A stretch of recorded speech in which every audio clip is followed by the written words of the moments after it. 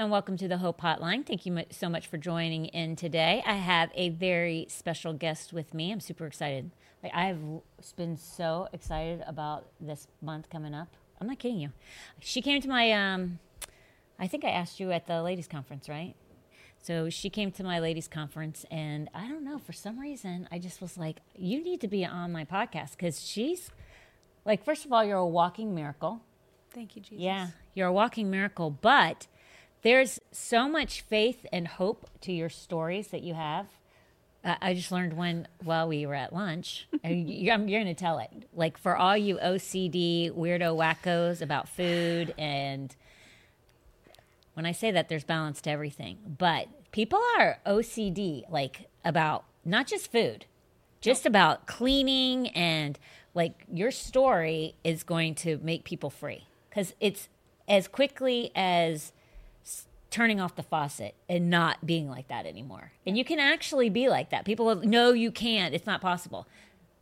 Once you hear the story, you're going to be like, dear Lord, that was without a deliverance, an exorcism or anything on that happened. You just actually just said, yep, it's going to be like this. So I'm going to make her tell the story. But just great stuff. Anybody who's a business owner or trying to start a business, I'm just telling you, she's a wealth of hope and faith and goals. And do you know what I'm saying? Thank you. Been in ministry, is a pastor, but has a business, like the whole spectrum today. Tune in. Don't turn this off, because I'm not going to be answering questions, because this podcast is going to be far superior to answering questions that I could have answered today. So, okay, this is Kristi Delgado, who I love. She's in the river sphere. Yes. This is what Tom and I always say. This is one of the people that we've been blessed to get to know just through Pastor Rodney and the group. Now, you actually worked for Pastor Rodney. You went to the River School. I did. You worked for him. How long did you work for him? I went to Bible school in 2005 to 2007, so that was 2 years I was in school. Then he started the Great Awakening tours, where he traveled around the United States, and I probably served for about a year, but I was, and then I became, on their kind of like contracted staff, for the other 2 years on the road. And so we'd go around the U.S. We would teach people how to win souls at that church. Every night, pastor had a service where he filled the congregation up with a fire. Then they would come out the next day to win souls. And so we would teach them how to win souls, and then go out on the streets in their local area to go and just, win the lost. Win the lost. Yeah. You can do it. It's that easy. So I did that for about three years in total. And yeah, it was just such an honor and blessing, and just really, really a great opportunity. If you don't go to, we do soul winning here at our church. So we have a guy who heads it up, who actually was trained by a couple people at the river. But soul winning is huge. So if you're not doing that, that's kingdom business. Right. That we're to win the lost and disciple believers. That's the point of everything. That's what Jesus said. That's what John the Baptist, everybody that was somebody, that's what they did. That's what Paul was. He's the biggest soul winner out there. So that's our job first and foremost. So then you meet your husband, which is, we don't have time for that story, but it's pretty good. I will just tell you. I love that story. You meet your husband. Yes. You start a family. Mm-hmm. Okay, so let's see a picture of her family. That's a good-looking family. Tell us a little bit about your family. Tell us about each one of those beautiful people. Okay, my oldest is Gabby. She's 10. She'll be 11 in December. My son is Luca. He'll be 7 in also December. We have 3 December birthdays. I'm also in December. Oh, my son's in December. What's your birthday? I'm the 16th. Tommy's 17. Okay. Then Gabby, the oldest, she's the 29th. Oh, my goodness. And then Luca, his birthday's on the 7th. So we're my busy. Anniversary. Oh, fun. It's a great day. Yeah, it is a great day. Day of infamy. Yeah, and then my youngest, Kelly, she was born, actually, the message pastor preaches the day of the heaps. It was that day she was born. So no way. Even more to that story, Oh, she was born on that day he preached that message. Oh, my gosh. So she's our, harvest of heaps, just in the beginning. Okay, so what I want you to do is look at these little faces. Obviously, that's her husband, Miguel. Yes. Great guy. Like, listen, I remember hearing him preach for the first time when Pastor Rodney called him up. I think it was last year, right after you guys been called and been That was put actually under. the night we were ordained. Was that the night you were ordained? Okay, see, I knew I've either watched it or on TV or I was there. So listen, he gets up. I never heard him preach before. I leaned over to Tom. I'm like, dang, he's good. Like, you just got ordained. And he he was, Fast-tracked. oh my gosh, it was good. So, remember all these faces because that's my son. Remember all those faces because when she tells the story, I want you to hit, in order to get to the last birth, we have to talk about the first and the second. Yeah. Yeah, so that it's all explained. So remember these little faces. Okay, so next thing is I want everybody to know is you guys, we're going to fast track to having a family. Okay. Then let's go really fast. For people who are wanting to start a business, have a business, you're struggling, you don't know, like, how's this all going to work out? I know God's told me to start this business, but man, this is rough. Money is rough. Yep. Employees are rough. The whole thing, right? Yep. Starting a business is a faith journey. It is. And if you don't quit, you get to the other side. But tell us about your business. Tell us the name of it. And I have Tracy, you have the name of it for us too. So she'll be popping that up in case you guys ever need it for future purposes. Okay. Yeah, go ahead. Our company's name is Zone 5. It's a solar company. We have a roofing company as well. And just recently, we're moving into the renewable energy home automation department. Oh, my gosh. So it goes with what we were talking about at lunch. Absolutely. But we do ACs and water heaters. We've recently just started doing the spray foam. And Zone 5 kind of has this like spacey vibe to it, so we're calling it space foam because it's up on the top, Yeah. And it's pretty cool. And for us, we use our business to disciple people. A lot of times people think kingdom business is about making money to go fund the gospel. But what was Jesus about his Father's business? He was about souls. So really, kingdom business is about souls. And so we use this. Don't look at her. Sorry. She's taking your picture. Sorry. That's okay. Norma. Okay. That's the. I don't know. I'm just. Yeah. Go ahead. Listen. Okay. It's all You getting can used to Get it. the cane and remove me. Yeah, Okay. they're not like Pastor Rodney. Sorry. Like Pastor Rodney has cameras everywhere. Right. Yeah. Okay. And so, so we really use our platform to win souls. Yeah. We use it to raise up disciples. We put the fire of God in our people.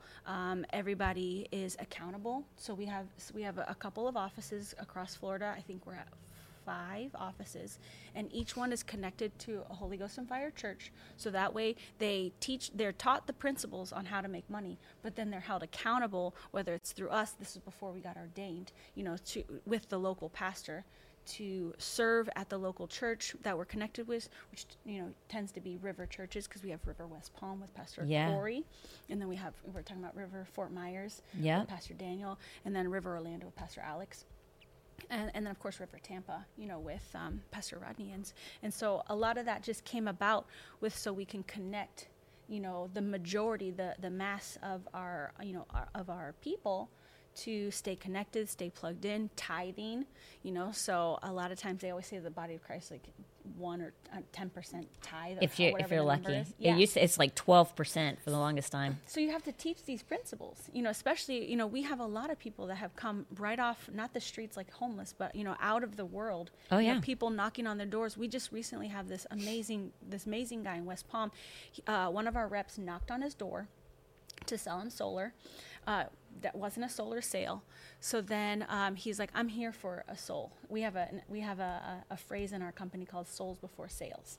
And so if it's not a sale, it's obvious soul. Yeah. And so the guy leads the guy to the door to the Lord. He gets saved, tells him, hey, there's a kingdom business at this church, which happened to be the kingdom business my husband just spoke at.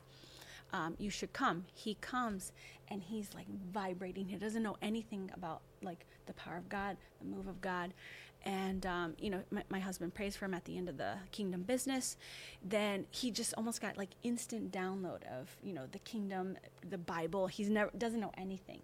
And now he's plugged in. He's doing great with our company, being held accountable, submitted. Yeah. So we have to teach these principles. So for us, we just use our business as a platform for the gospel and then it multiplies. And of course, if you're seeking first the kingdom and its righteousness, so the character is the righteousness part, all of these things will be added unto you. So we don't want to focus on that part, because we're putting the emphasis on the kingdom winning souls, and then the righteousness, which is the character. Yeah. Now, how did you start this business, and what made you do that? Well, without going into the whole kid part of it, my husband made a deal with the Lord, and he sowed his last like $250. We were $200,000 in debt. We were 6 months behind our mortgage. He and I, even like unity in our house wasn't quite there, because I'm the one that went to Bible school thinking that I'm supposed to have some platform, but now I'm stuck at home with kids. I didn't have the right mentality, and then my husband was just like just didn't have the character to continue to move forward. And the Bible says that the wealth of the wicked is laid up for the just. And I'm thinking, man, if we're declaring the word of God over us and we're not seeing the fruit, maybe the Lord's just making us just, because we're not just yet. Maybe there's shady stuff in our heart. And so that time frame, the Lord was just working on us. And so my husband made a deal with the Lord. And part of what he shares is that he asked the Lord, if you allow me to be the third company to rise up out of this place, which was the River Tampa, because he was working with other sales companies from previous time. I went to Bible school with a lot of those sales guys. Yeah. And other owners would almost like prostitute the anointing from these workers, and then make millions of dollars, and none of it comes back to the church. That was with one company. Then the second company, same thing happens. A lot of Bible school students from the river come, they get plugged in, they make a bunch of money with this sales company, and that guy, the owner of that company, sells his company, I think makes like, I think it was like $2 billion, and his tithe was like, $5 million. But instead of his tithe being $5 million to the church, it goes to the Mormon church, because it was a Mormon company. But it was the Christians that built that made him the money. And so my husband just had this righteous indignation come above him, and he's like, if you allow me to be the third company to rise up out of this place, meaning the river, Tampa, I promise I'll bring it back to you. And part of what he said to the Lord was, before he finished his sentence, to be a $3 billion company, because he hesitated saying $3 billion, because that's a big number. It's a huge number. A lot more zeros. Way more. And before he finishes the word you, and I promise I bring it back to you, the Lord says, what you've asked me, I've offered it to many, but they wouldn't do it. So because you asked, you can have it go. And that's what we've been doing. We've just been going. And then when my husband started the solar company, his friend called him in. He's like, I got this thing. I don't know how to do it, but I think you're the one that's going to build it. And he's like, I don't even know what solar is, And so they make a deal, like, pay me for 6 weeks while I figure this out. And he couldn't figure it out. And part of his testimony, he says he saw me changing my son's diaper. He's like, I didn't want to go inside because I still couldn't figure out how to sell this product, because I didn't even know what solar was, He's an amazing salesman. He's really great at building teams, but he couldn't get the system and process together yet. And he told the Holy Spirit, he's like, God, I promise, if you teach me how to do this, I won't go to anybody but you first. I won't ask anyone else.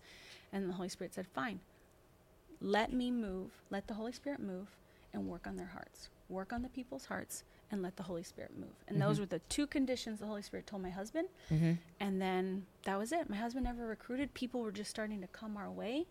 And then we just would work on their hearts. We started talking about the things that mattered, going back to Matthew 6:33, and that righteousness part.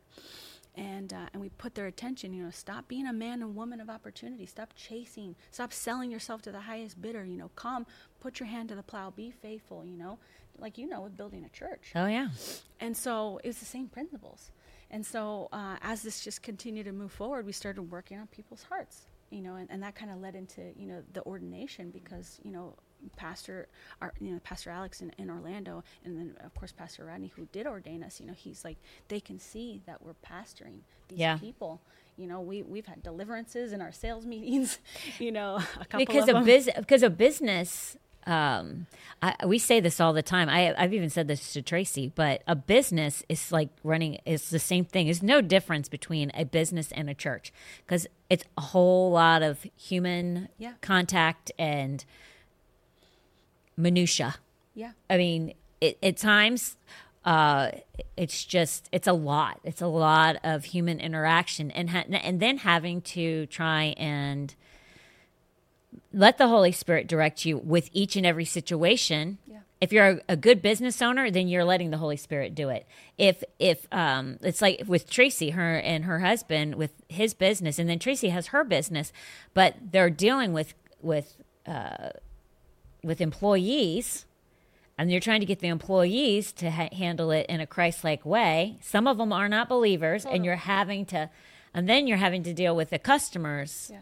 And trying to win them as well. Like Yeah. everybody has an opportunity on each side, like to be exposed to the gospel. Yeah. And church is no different. I mean, your staff is saved. At least you hope they are. But your staff is saved. But they're still like you're still having to deal with a lot of stuff.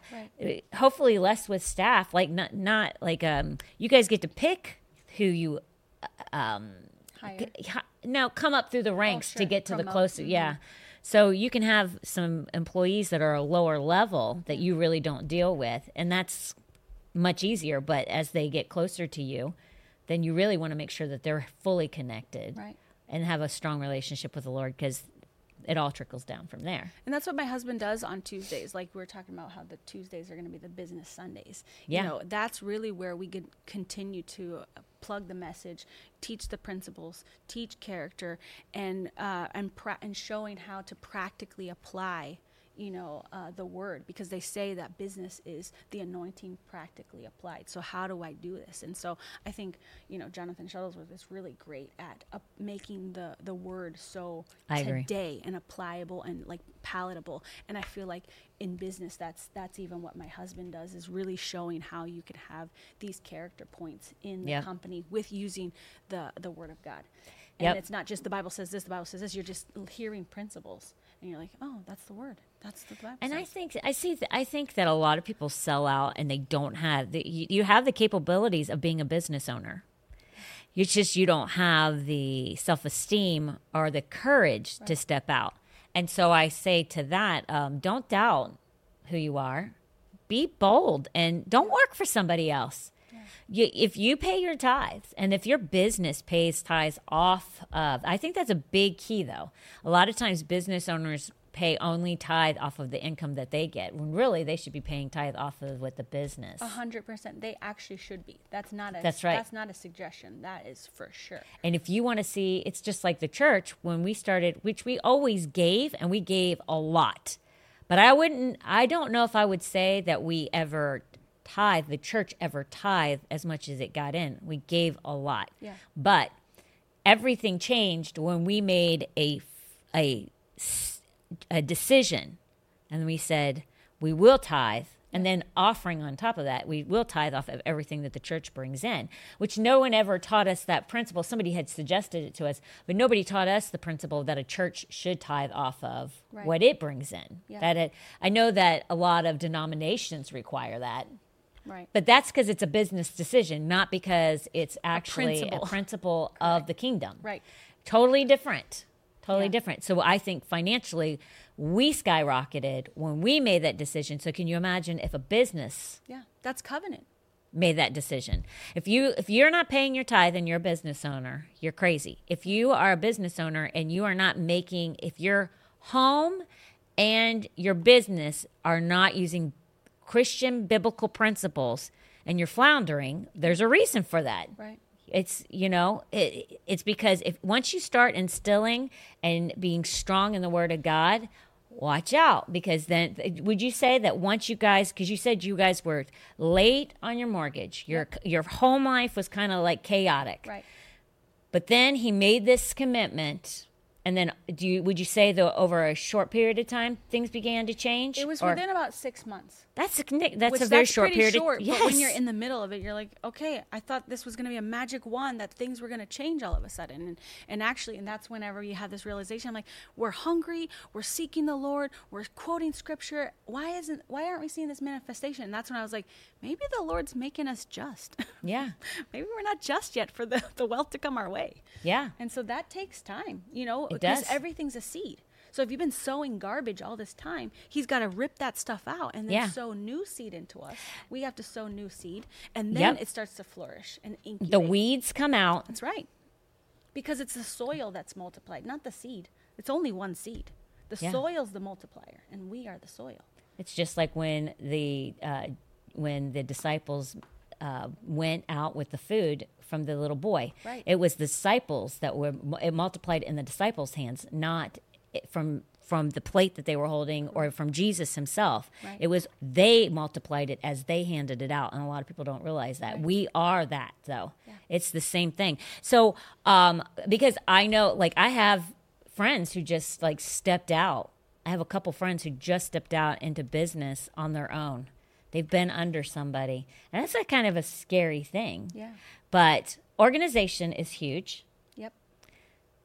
You do the human carnal things, and then you add in the biblical principle, and watch out, because it will, like... Yeah.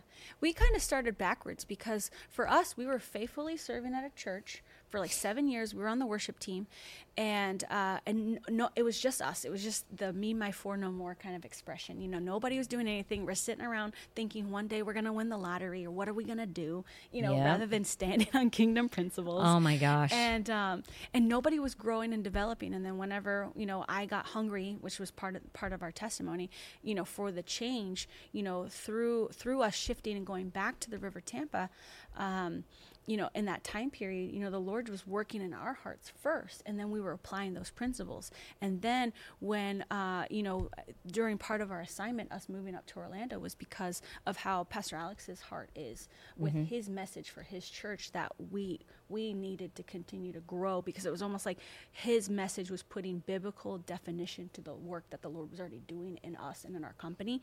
Yeah. And so we then got to be accountable and really understand the submission to authority, and then of course we're already submitted to Pastor Rodney, and through that time frame, you know, the Lord he always promotes your relationships first before he promotes you. And so that's what was happening. We were getting promoted by the relationships, and then how do you handle a seed? What do I do with what's been given to me? Do I get familiar, or do I honor the pastors that are in front of me? I'm here to be taught something. I'm not here to bring something. There's something to be said about being an armor bearer. People have, like, you should not, if you are the one that has an armor bearer, you should not be like, right, I'm worthy, you deserve, you're lucky. Come brush my hair. Yeah, come brush my hair. That's an inside joke. Yeah, but there's something to be said. I think anybody that's been in ministry, I've had to be an armor bearer. Yeah. Like, I've had to do that role. And I think it's super important to do it, so that if God ever puts you in a place, then you don't think more of yourself than you should. I love that season, especially when I was on the road. I always thought I was called to the ministry of help, because everyone's like, oh, you're called to the full-time ministry. I'm like, are you called to the fivefold? Are you a pastor? I'm like, I don't know. I'm just happy to be here. I'm just happy to lift up a vision. And I used to think there's something wrong with me because I'm not ambitious. You know? But really it was just because this is knowing my assignment. Yeah. And so a lot of times, especially in the kingdom business term, people think, oh, I need to go out on my own. No, you plug in, go use your gifts and talents and build with people. And then wait. Or if not, stay faithful where you're at, because maybe you're supposed to be the best number two. You're never supposed to be number one. Yeah, there's something beautiful about number two. There really is. I mean, we do have like a Heather, and like a Magalis is a number two, right? But I consider myself to be a number two in my marriage. As a wife, of course. Yeah, I love that role. Yes. I think it's beautiful, and it's super special, and I don't need to be number one. I really don't. I don't care about that. We actually suck as number one. I agree. Because we're not supposed to be. I tell this, I say this a lot, because our job as wives is to lift up our husband's hands. No matter what, whether you work a job, whether you're home with the kids, whether you're in ministry, no matter what, you are the helpmeet. Your job is to lift up your husband's hands. So the Lord had to check me on this, because I had all these Bible accolades and waiting for my platform. And I'm like, why am I stuck at home with these kids? And the Lord's like, and my husband started rising up. My husband started speaking at events. My husband started preaching. I'm like, this guy didn't even finish Bible school or whatever the case was, Yeah. But, with that, the Lord just supernaturally downloaded everything and accelerated my husband where Yeah. who cares about all that stuff? That doesn't even matter. But the fact that he was moving forward and I was the hot mess at home, the Lord's like trying to show me something.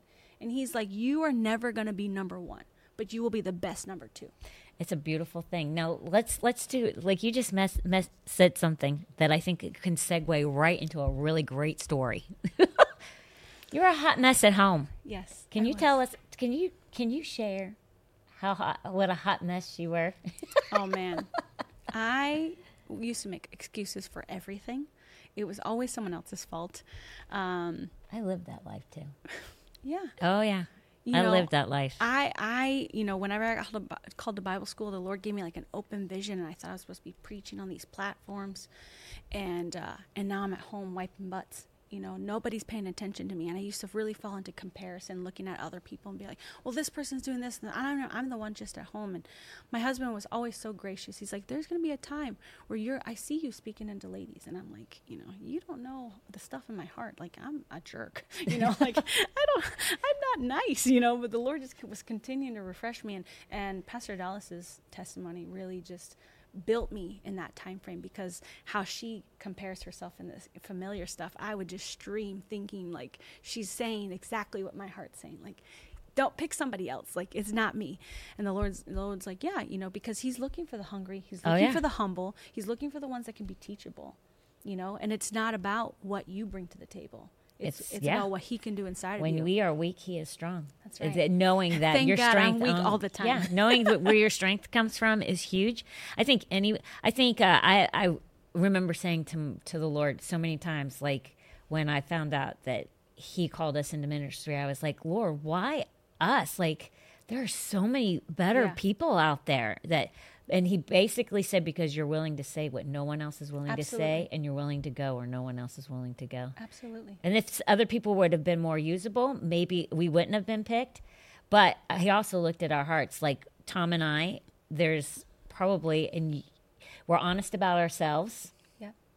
And I think that we're very broken. I think a lot of times if the Lord tells us something about ourselves, we're very broken about that and willing to listen to those things and say, yeah, I fall short there. Like, what do I have to do to get to that place? Now, that's where, like, you were very cautious about what you ate and what you're like OCD. I was. I was. Besides not being very nice, which I've been there. I was a horrible person. I was very critical. I used to like look down on people where they would eat and shop, and I was so prideful, and just trying to lose baby weight. Thinking I'm gonna go be a vegan because I'm watching. Because you used to do massage therapy, correct? Yeah. So you have great training in the health and holistic and all that. I know that world, and so after I had my daughter, I'm like, I'm gonna try to lose this baby weight by going vegan, because you start jumping on Instagram and it's a bunch of doctrine of devils. I'm just joking. Yeah, it is. And so that's what happened. I fell into this trap of comparison because that was where I was with everybody. Everybody's doing better than me because I'm a victim, and it's everybody else's fault that I'm in a mess. It's not my fault because I was not humble and I wouldn't admit any fault, and it was just all these hard checks, because he resists the proud, and he was definitely resisting me because I was repulsive with those things. Yeah. And so, I was a vegan for almost 2 years. What was that life like? It was horrible. It was horrible. I hope you have vegans listening. It was horrible. Stop. But yeah, it was really more unpleasant because I was trying to control my husband, and you should do this with me, and you come be miserable with me, essentially. And miserable with me. And it was just determining my own way of how we're going to eat, how the house was. My daughter, who had turned 1, I would only feed her eggs and bone broth from this soup that my mother-in-law taught me how to make. Do you think it was fear-based? Totally. Yeah. And that's what I want you to hit on, because it was fear. You were OCD, yeah, and fear-based on these things. She is speaking to some people right now. I purposely am making you tell this story Because in my spirit, I know that this story is meant for not just one. There are many people that will maybe not watch live, but they are going to watch this later on, and it's not maybe food for them. It's cleaning. It was all of it. It had health. to be in order. It had to be this certain way. It had to be this, just this order. And there was no room for the Holy Spirit to move in my life because it was so regimented to my desire, my way. And a lot of that manifested in the food because I was not following my husband. I would always backbite him. I'd always talk over him. He doesn't even know, I'd like have this attitude. Conversation in your head. Yeah. Like, what does he know? He's happy and filled with joy. He obviously doesn't know the barons and burdens of improper eating. There's chemtrails in the sky and our ground is depleted. And, like she said, she would see people eating and she goes, I know that steak. That steak's from Walmart. I know you bought that steak. Don't invite me over. And so guess what would happen? Nobody would invite me over, or they would just, whatever. Oh, I love that. And so, I was very unpleasant with some of these things, and it wasn't fun to be around, because I was fear-based. I'm like, that has GMOs in it. That does too. And chemicals. You saw me at the gas station. I'm like, just double checking. It's still in me. She still drank it. And so it's in here. And so, yeah, a lot of that was fear-based. And because I wasn't rooted in the Word, I wasn't rooted in faith as a Christian. But you thought you were, though. Totally. I'm on the worship team. Of course I'm a Christian. And this is the thing. And this is, I was just talking to my daughter about this because we were talking about some similar stuff last night. Deception. My husband just preached on this on Sunday.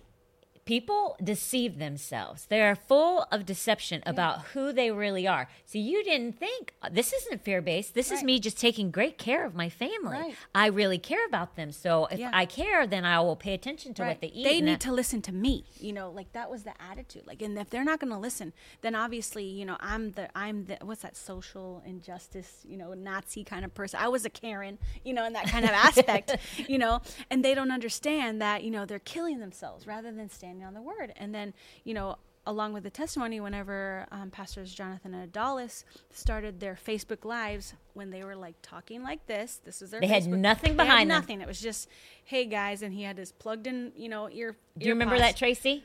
It was like I knew Tracy would remember it. I think it was like 2017, and it was their first Facebook Live of prayer and fasting that they did. And Pastor Adalis goes on about, standing on the Word, how divine health is the children's daily bread, how no weapon formed against you shall prosper. And we've chosen not to vaccinate our kids. So whenever I was hearing this, I was correlating it to the decisions because I just had my second newborn. And again, we're having to tell the pediatricians and doctors we're not vaccinating. So you just like fresh conversation going on that I'm hearing the same faith I'm using, knowing that not vaccinating my children, I should be applying this to the same thing about no weapon in the food that's in there is going to harm me. Right. Because just like if malaria is gonna die in John Wesley's body, why can't the nonsense and GMOs and all that stuff die when it comes into my body? Same thing, different chemicals, same thing. Exactly.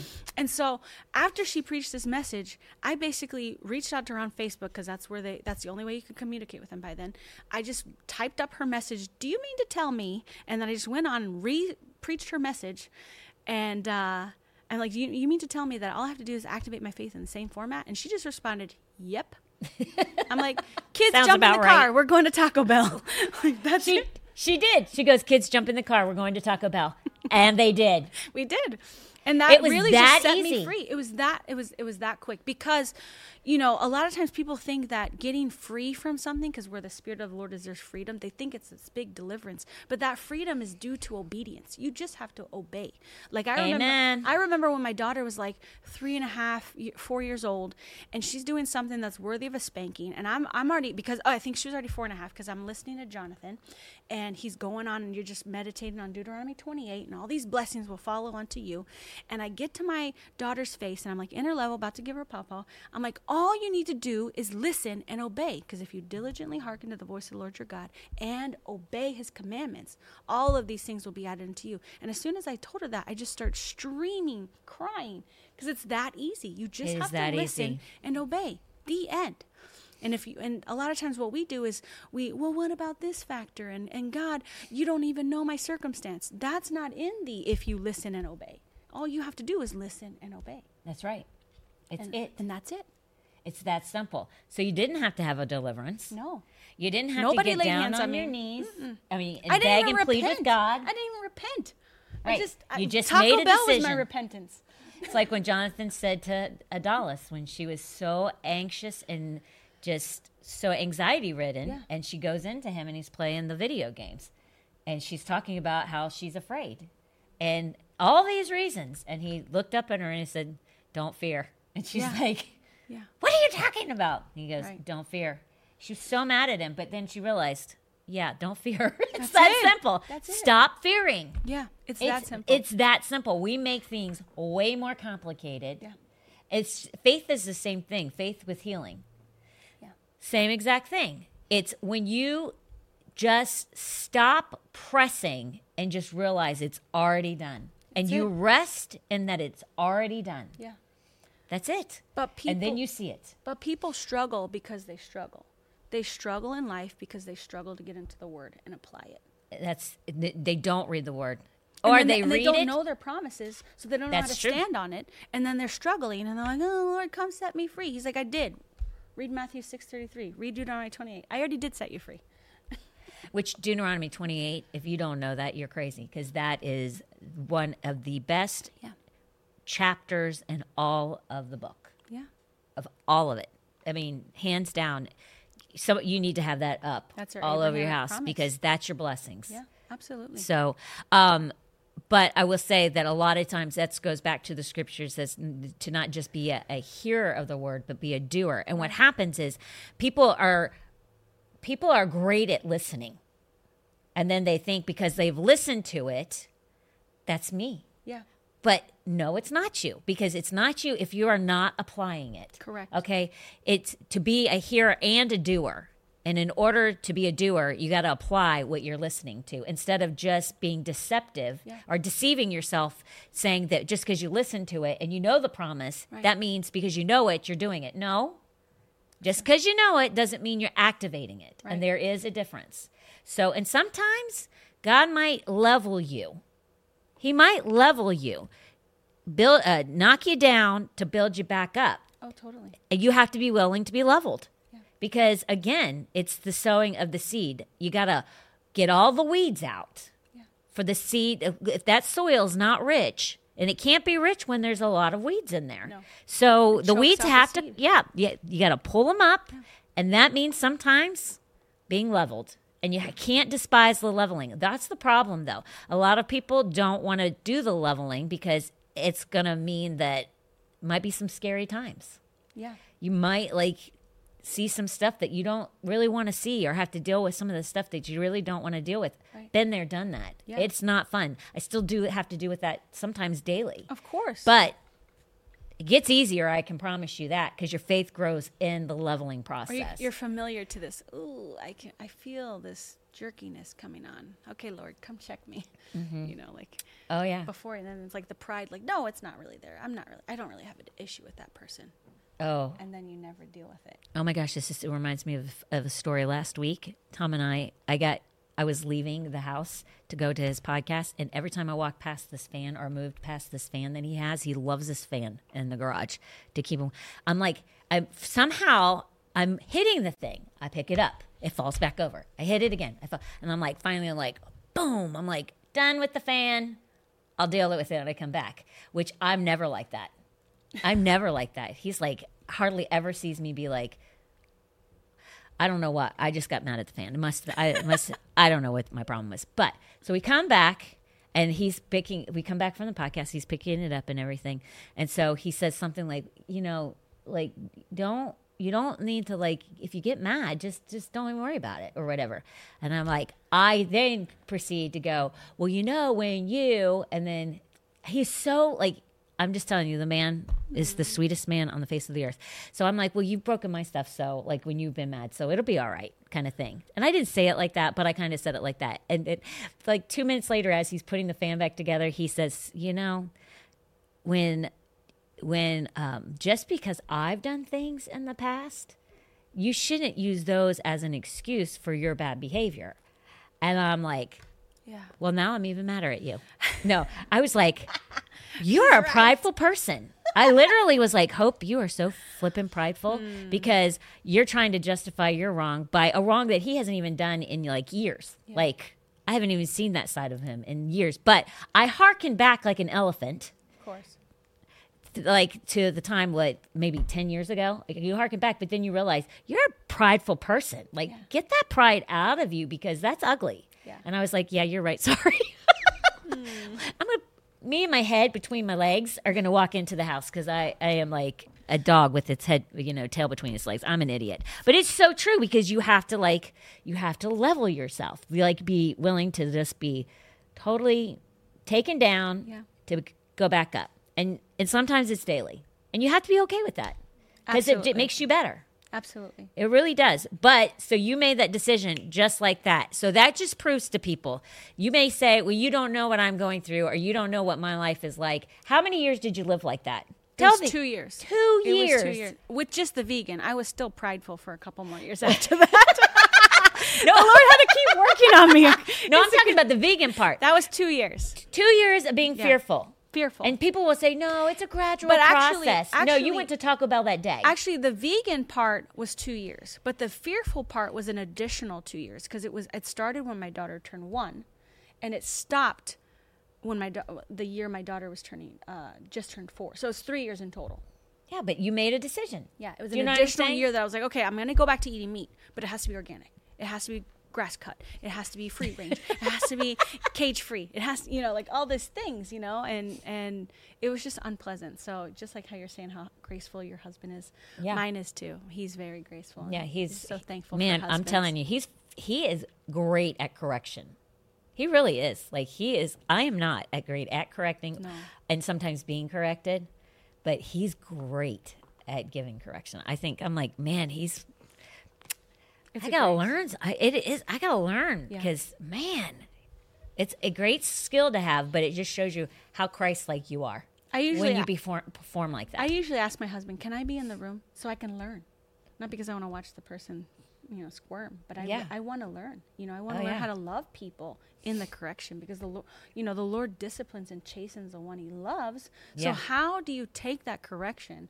I mean, you can do it as a parent, but I can't go around with your spoon swatting people. Yeah, that's for cooking only. Oh, sorry. Okay. Yeah, no, just kidding. Thank you for my gift.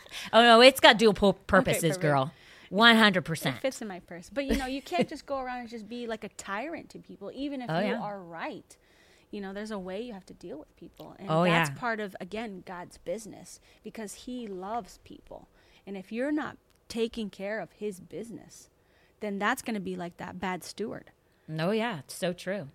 So 100% true. Now, that leads us straight into, this is Logan's time right here.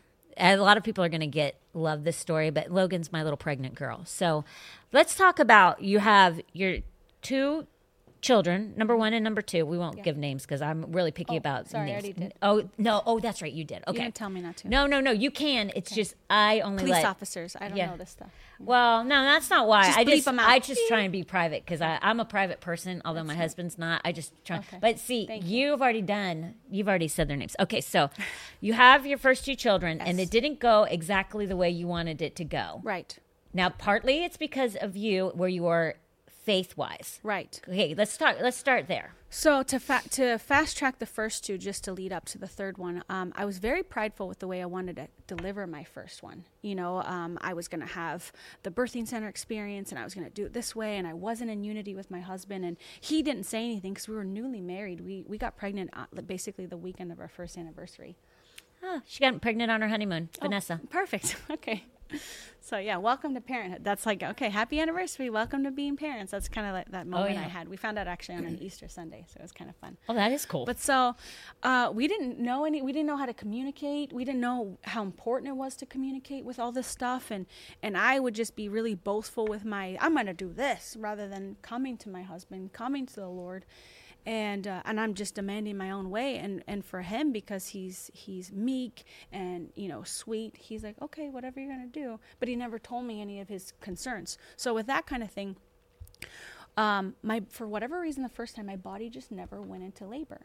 I was actually 43 weeks pregnant with my oldest, and because it was a birthing center, they're like, well, you're kind of measuring small, so we can go another week, and she was born 6/15, so she was still fairly strong. She's fairly small. And so I won't find out the details until I get to heaven. We'll find out what was actually supposed to happen. Yeah. But, to make that part of the story short, I end up drinking castor oil, and I get rushed to the ER because I was demanding my way. It had to be this way.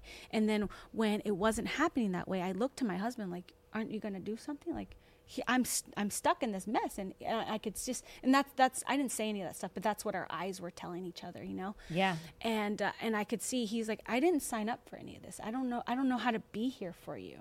Again, his eyes only said this. And that was such a wake-up call to me, because here we are now getting an emergency C-section because I demanded my own way, and we weren't in this together like how it's supposed to be. And so I learned so much with being prideful in that kind of experience that it really humbled me. And then as 4 years went by, have a newborn, we're going, time goes by, and the doctors are telling me again, oh, it looks like your body's not going into labor. It's a different OB, so he does an OB, because as a C-section, you can't do the whole birthing center route, legally. And they're like, it looks like you probably are going to need another C-section. And I really wanted to have a natural birth. So I was just like, I don't like that report. So I told my husband, I'm like, here we are a month before having my son, or 3 weeks before having my son. And I'm like, honey, if you will believe with me that my body's going to do what it's supposed to do, otherwise I'm just going to have another C-section. I don't want to be induced. I don't want it to be forced, because my body doesn't want to go into labor. Why would you be pumping Pitocin in me and making my body do something it doesn't want to do? And I had a great C-section. I recovered quickly. The staples were out, and I was at Target the same day. So, I had a great, recovery. You sound like Heather. I had great. Heather will do C-sections all day for people. Perform them? Well, no, she'll actually have them for the person. Back to work. She's fine with that. And so, I was fine with it, because the Lord was so faithful, even in my pride and disobedience. He was still faithful through all of that. And so here we are again with the same report. And I'm like, dang, 4 years went by, and I'm hearing the same thing. And so that's when I was like desperate. And I'm like, honey, let's pray. We were in the car. We just got home, I remember. And, he prays, and we weren't totally like praying with each other. We went to Bible study. It was our own salvation, kind of a thing. You do you, or you be you. You be you. Right? And so we were being ourselves in the marriage. And as I start praying in emergency tongues, my almost 4-year-old starts freaking out, because she had never heard me pray in tongues.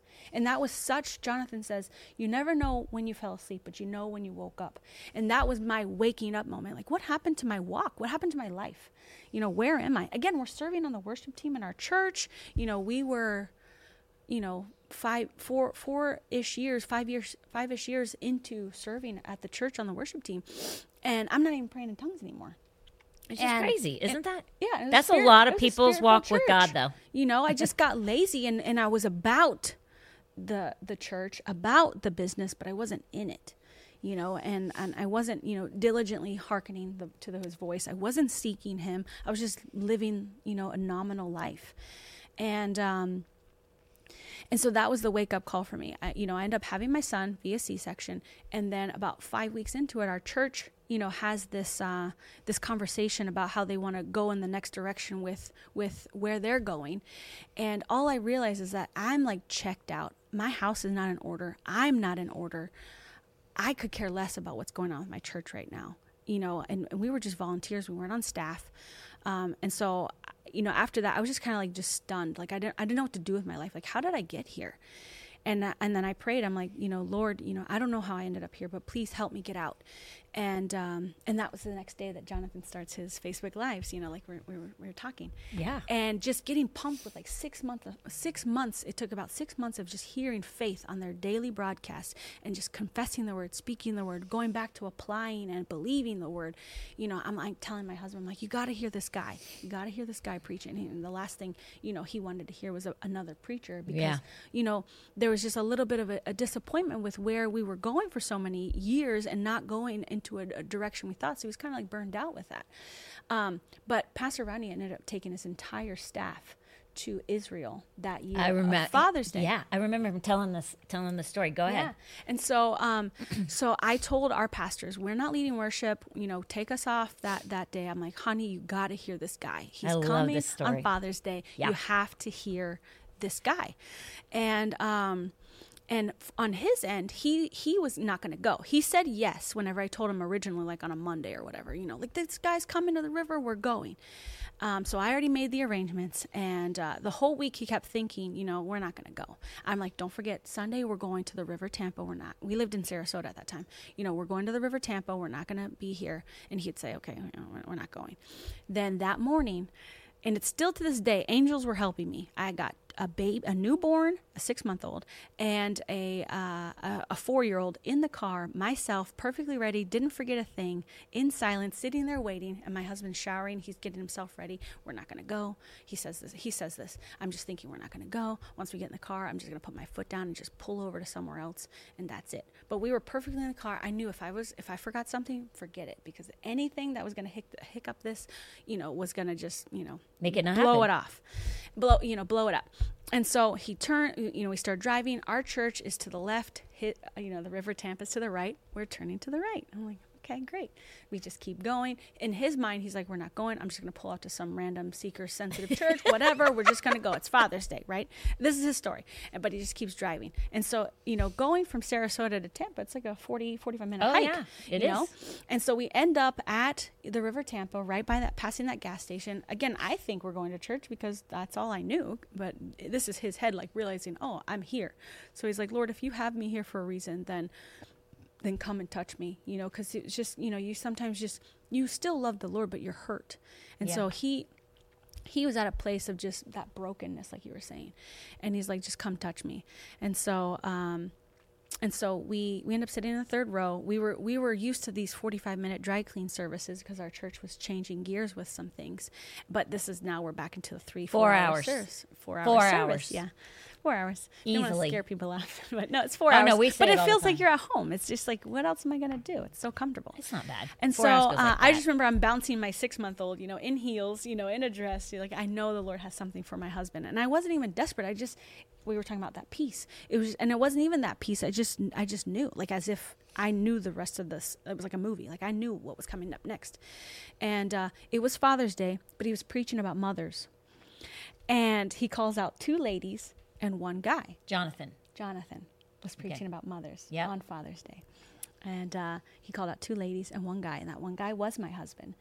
And right before that, he's like, Lord, if you have something for me, just come and touch me. And when he had his eyes closed, he says, when you come and, when he said, touch me, he felt Jonathan touch his shoulder and say, you come here, calls him out. All he said was, be filled with the Holy Ghost and fire. And then he hits the ground.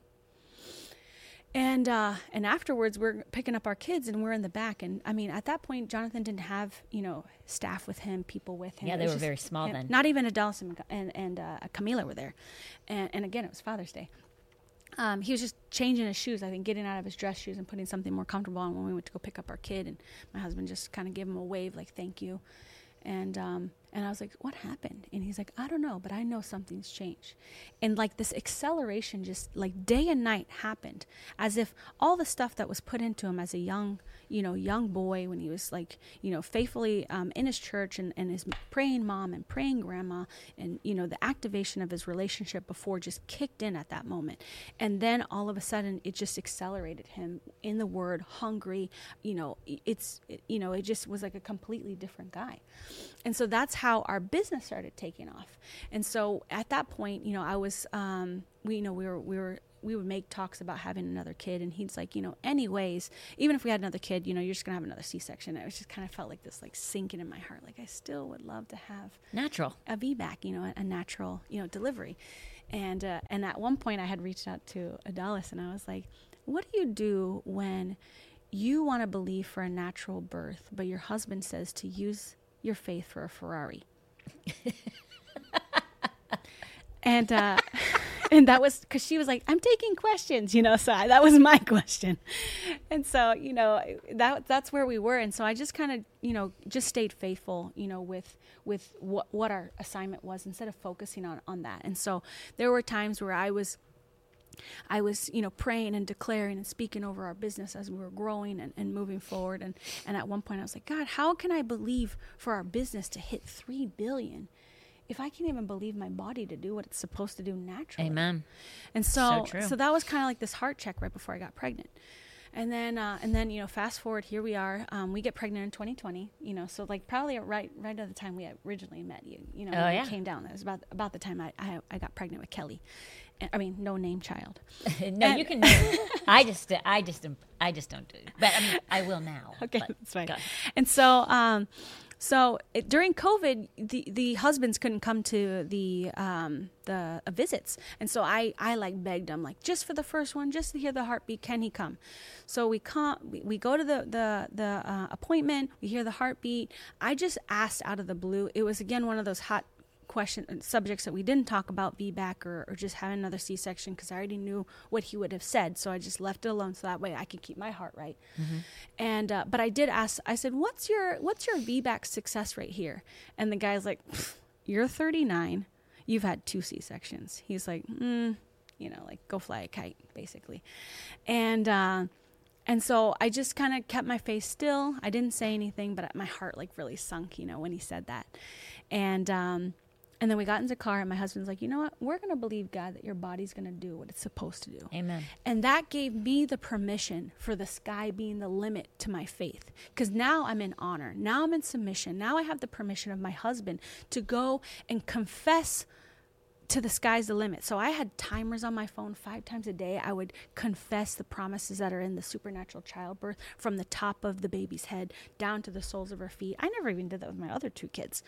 And so, I mean, like... But your faith was in your walk with God.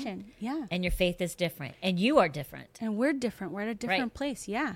And we're in unity. All that matters. All that matters, which that's the one thing that my husband says, I got in unity with the Lord, and then I got in unity with my wife. And once we were in unity, I knew what part was my part and what part was his part. And so when it turned into being my part, I'm not going to be like, confess the word with me, honey. No, like this is my job now. I have permission to go and believe, for exactly what I wanted. And so that's what I did for that 9 months. And, there were several ladies in our company that were believing. And I'm like, no, you can do it. Keep going. And 2 of those ladies were like ready to have a C-section, but stayed in faith and ended up having, a natural birth like they wanted. Yeah. One of them was in faith, but she wasn't in the right place. And I'm like, no, you need to go get the C-section.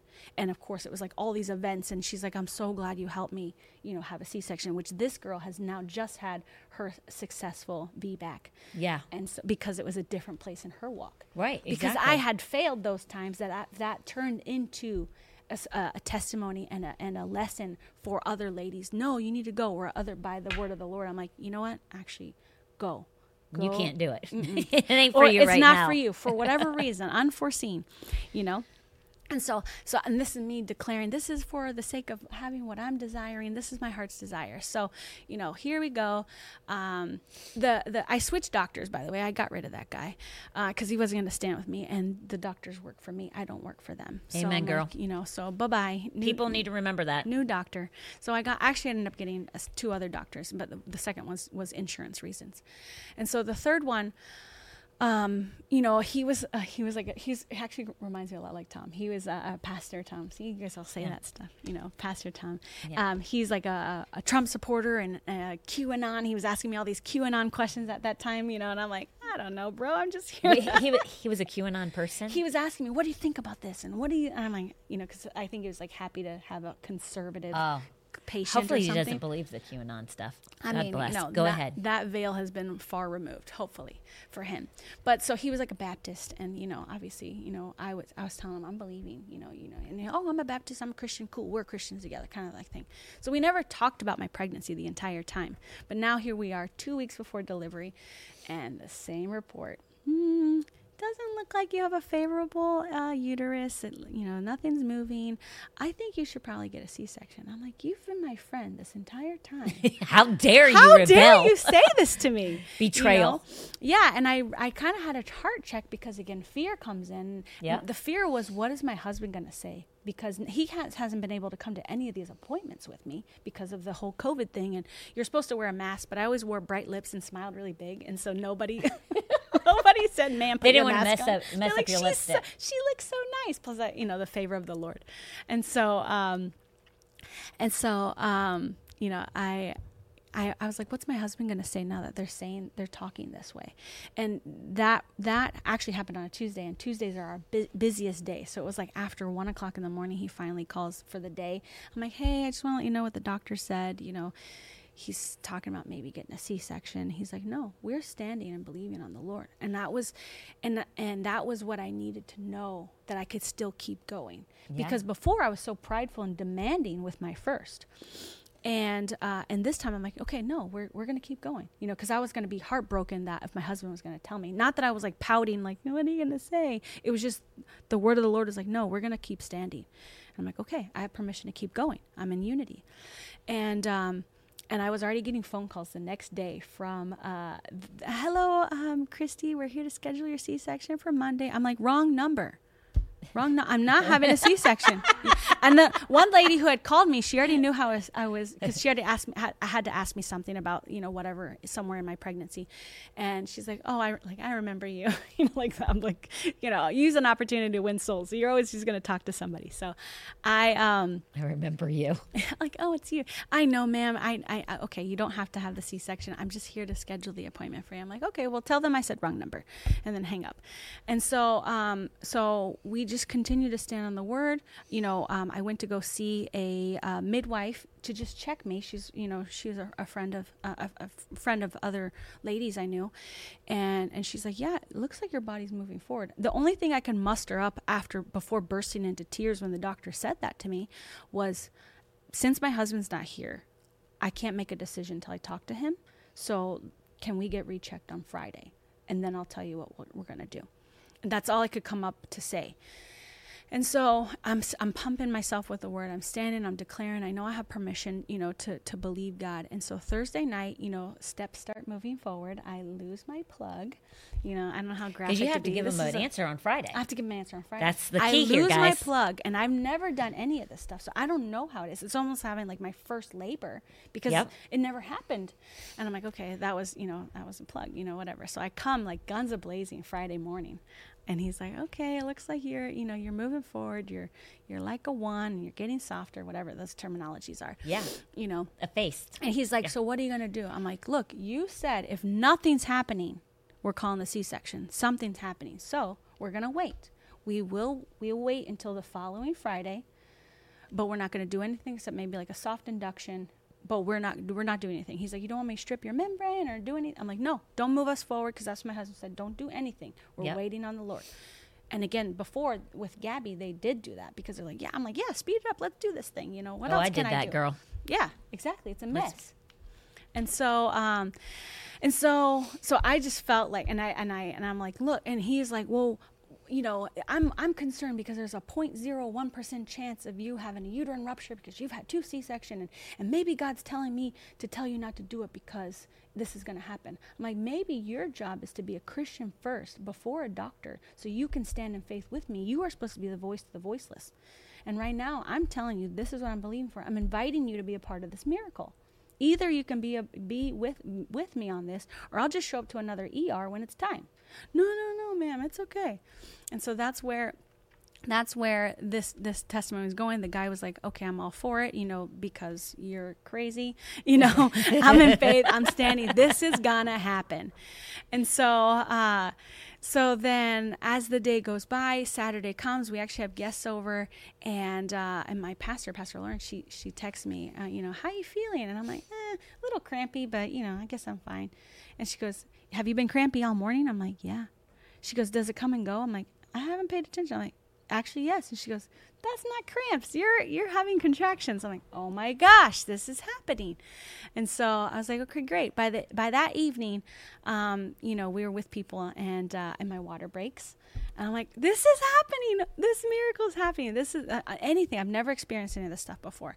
And so I had a doula, and she was from our church. So you need a spirit-filled doula. That way they can stay in agreement with you, because Boom, Logan. when you don't know what you're doing, you need to have people with you. And so one reason why we had a doula with us our third time was because we didn't know what to expect.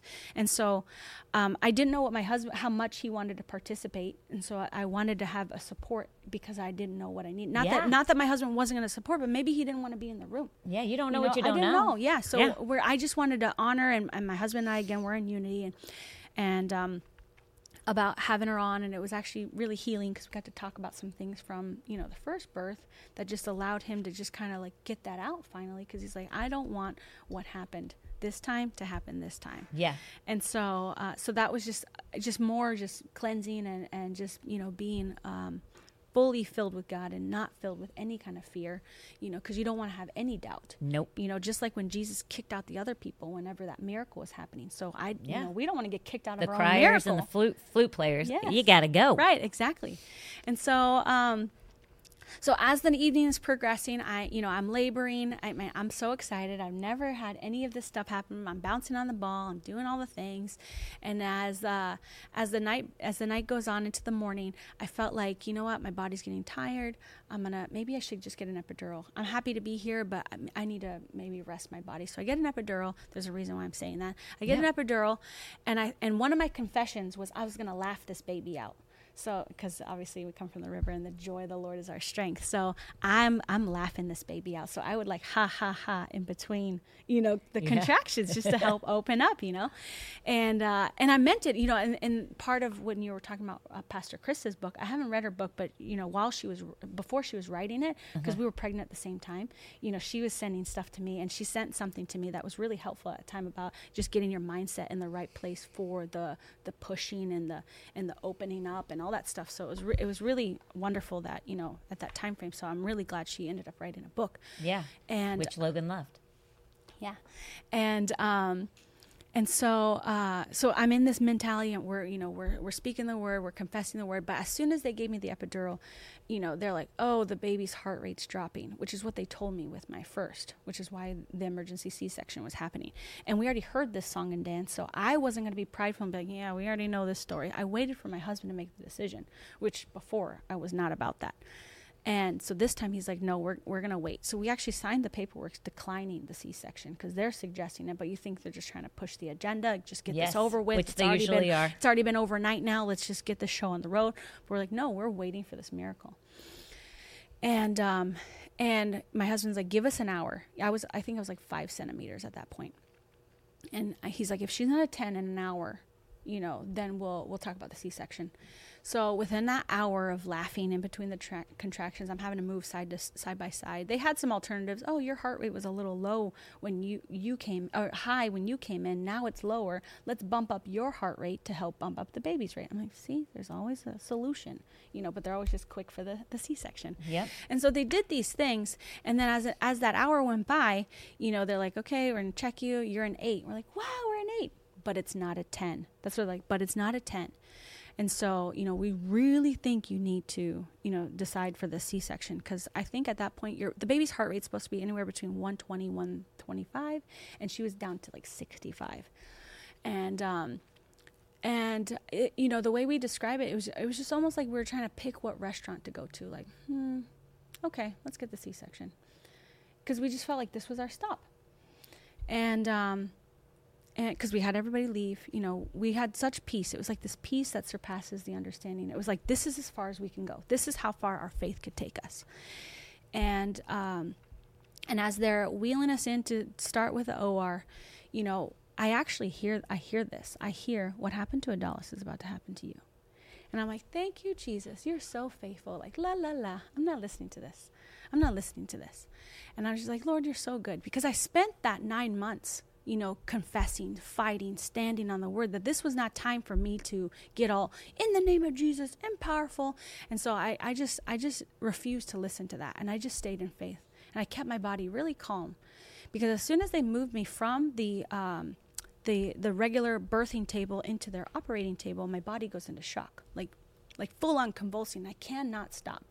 And I'm like, this is my third go around. I know how this works. Why is my body acting this way?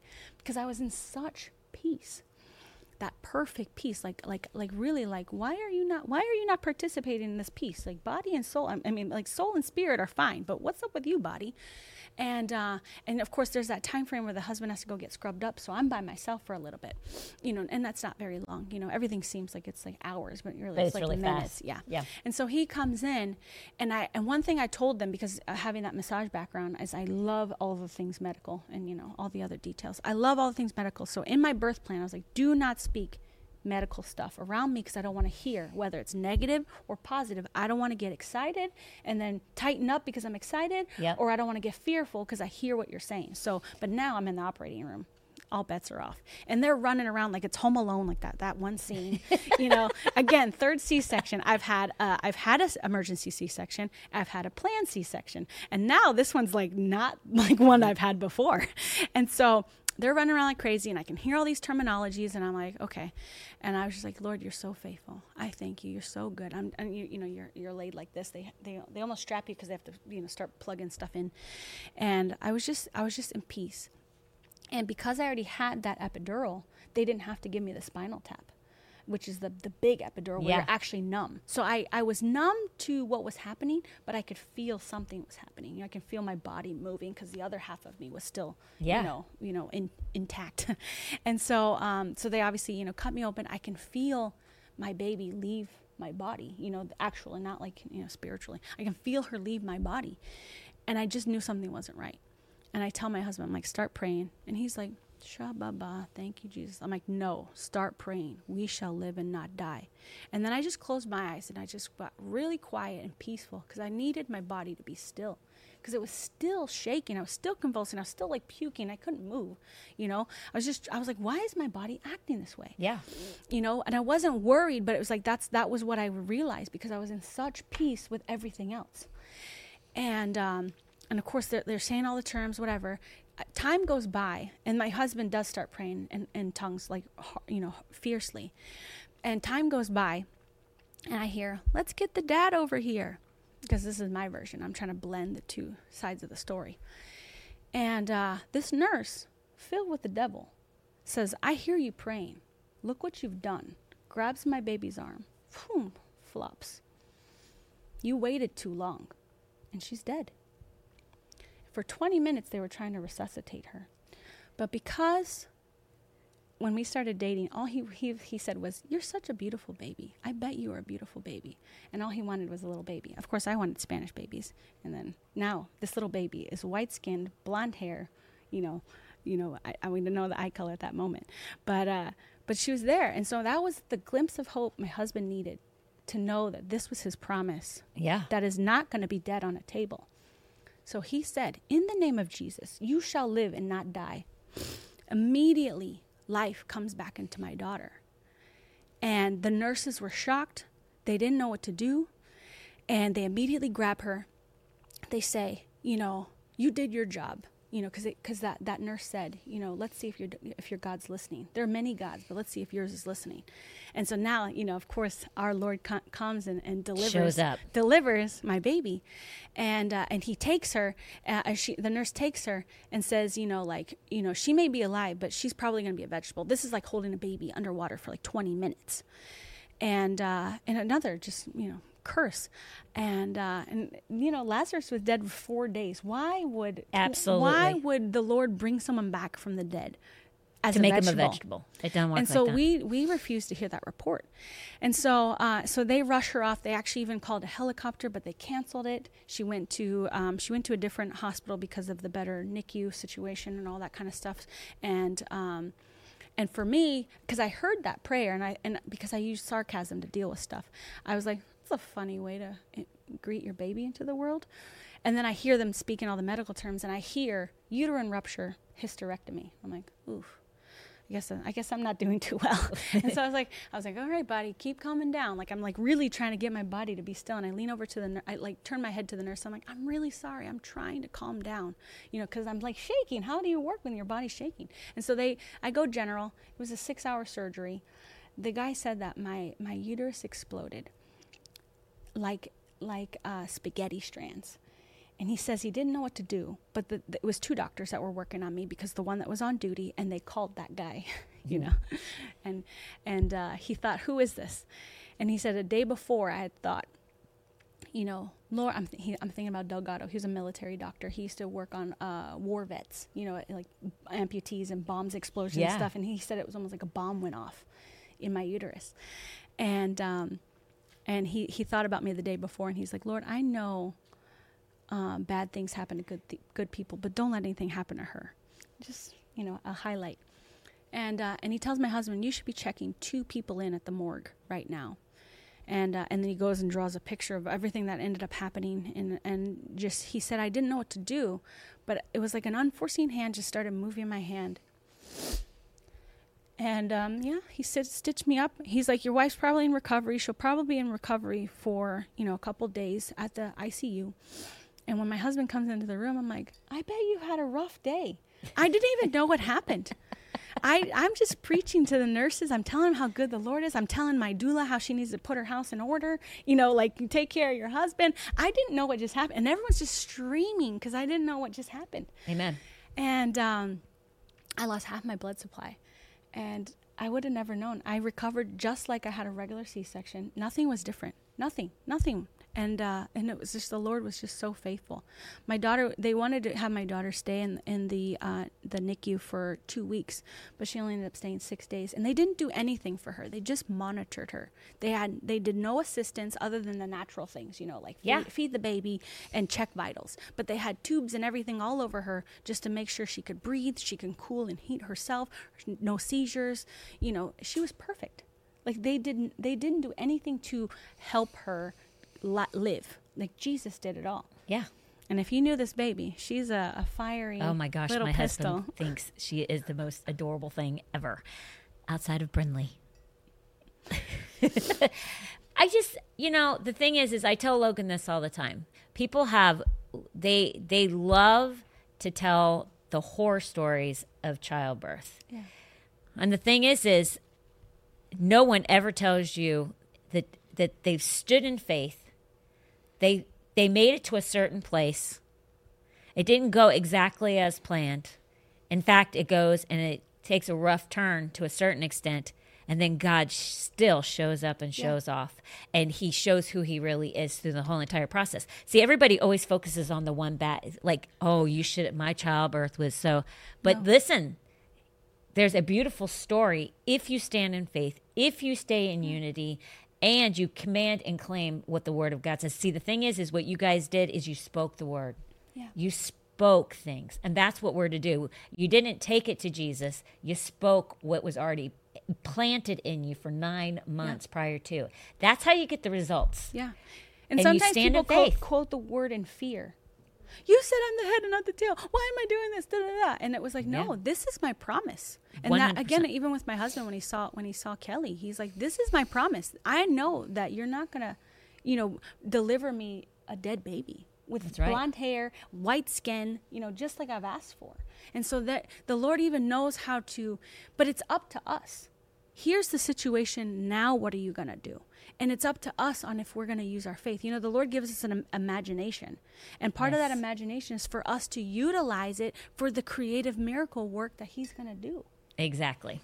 Because it usually is held, me and Norma talk about this stuff all the time, but the imagination is warned against in the scriptures, hands down.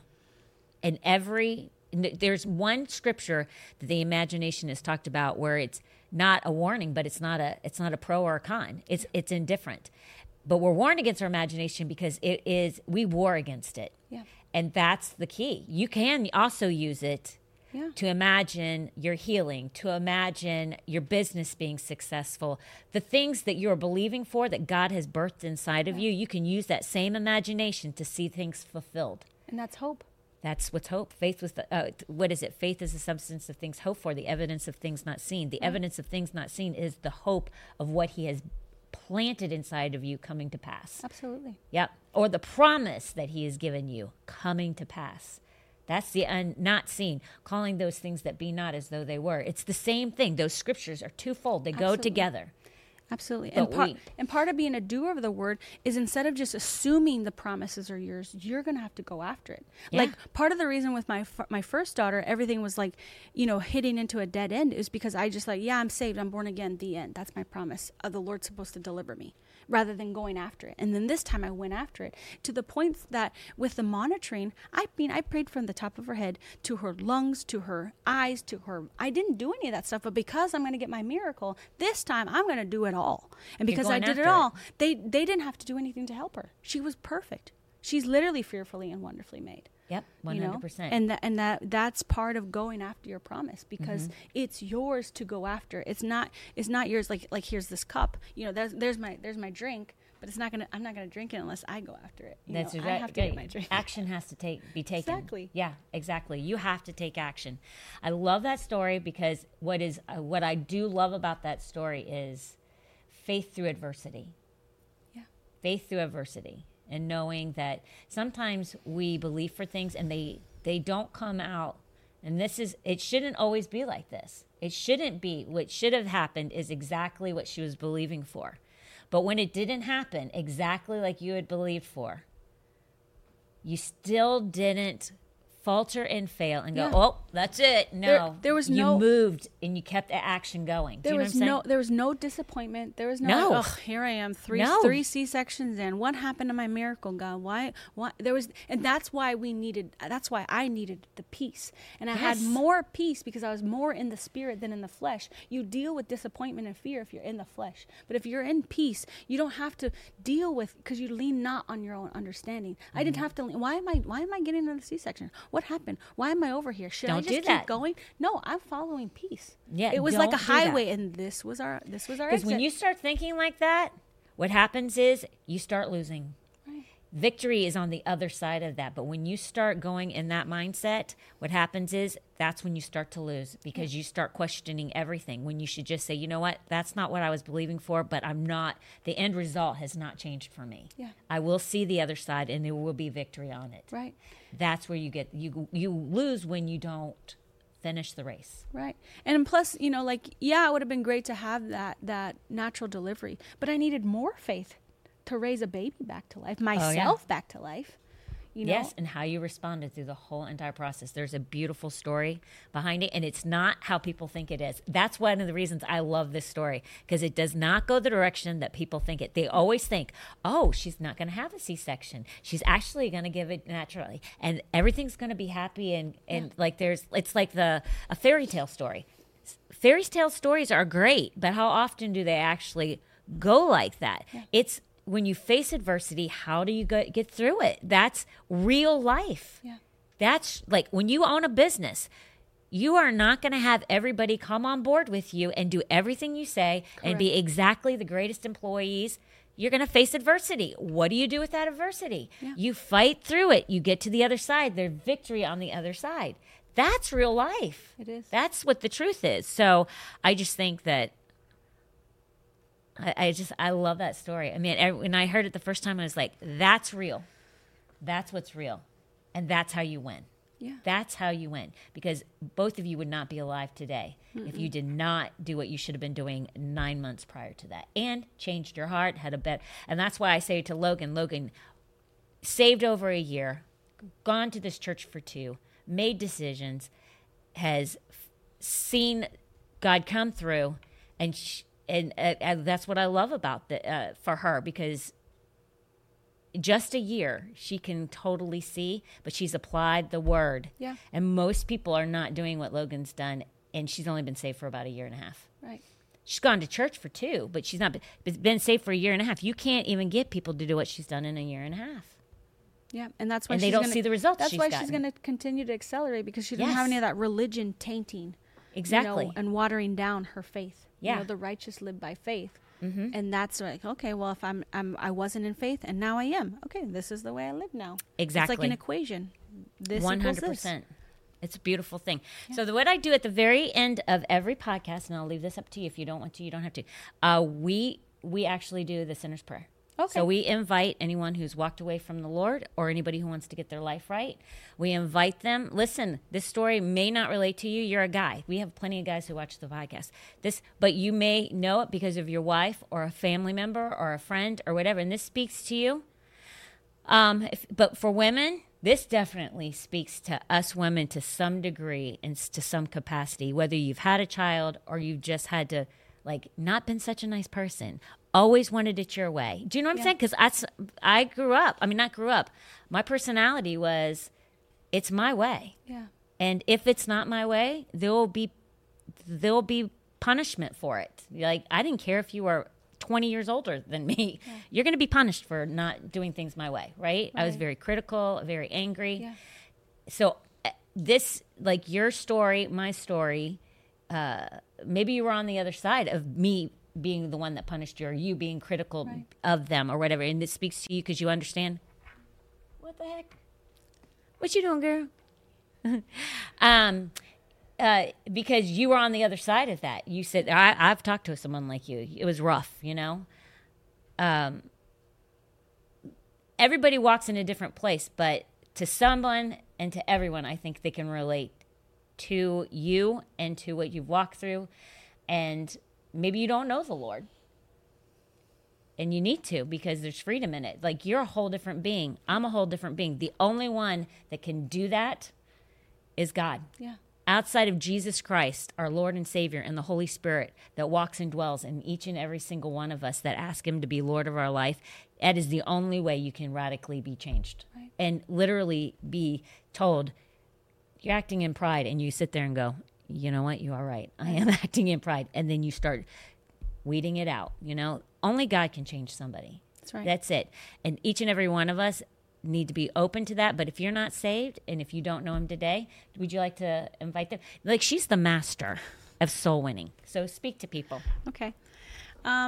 If you've never asked Jesus as your Lord and Savior, or you might have been in my case serving in your church but not hungry, on fire for the Lord, we can lead you through a prayer just to rededicate your heart and bring you back on fire, because it's really about having a relationship with Jesus. Because if I was not where I was with my third delivery, I mean, I would probably go to heaven, but then see that there was nothing left of my life. Everything was wood, hay, and stubble. I didn't build anything on earth. And we, as Christians, are also here to build. We're here to build his kingdom. We're here to build people and make disciples. And if you're not doing any of those things because you're focused on your natural things, or you're in the flesh and more focused on your everyday concerns, then it's time to get your heart right, give it back to the Lord, trust and start applying the word and become a doer again. Yes. And just listen and obey, because he will faithfully deliver you. He'll set you free. He'll put you on a solid ground. He'll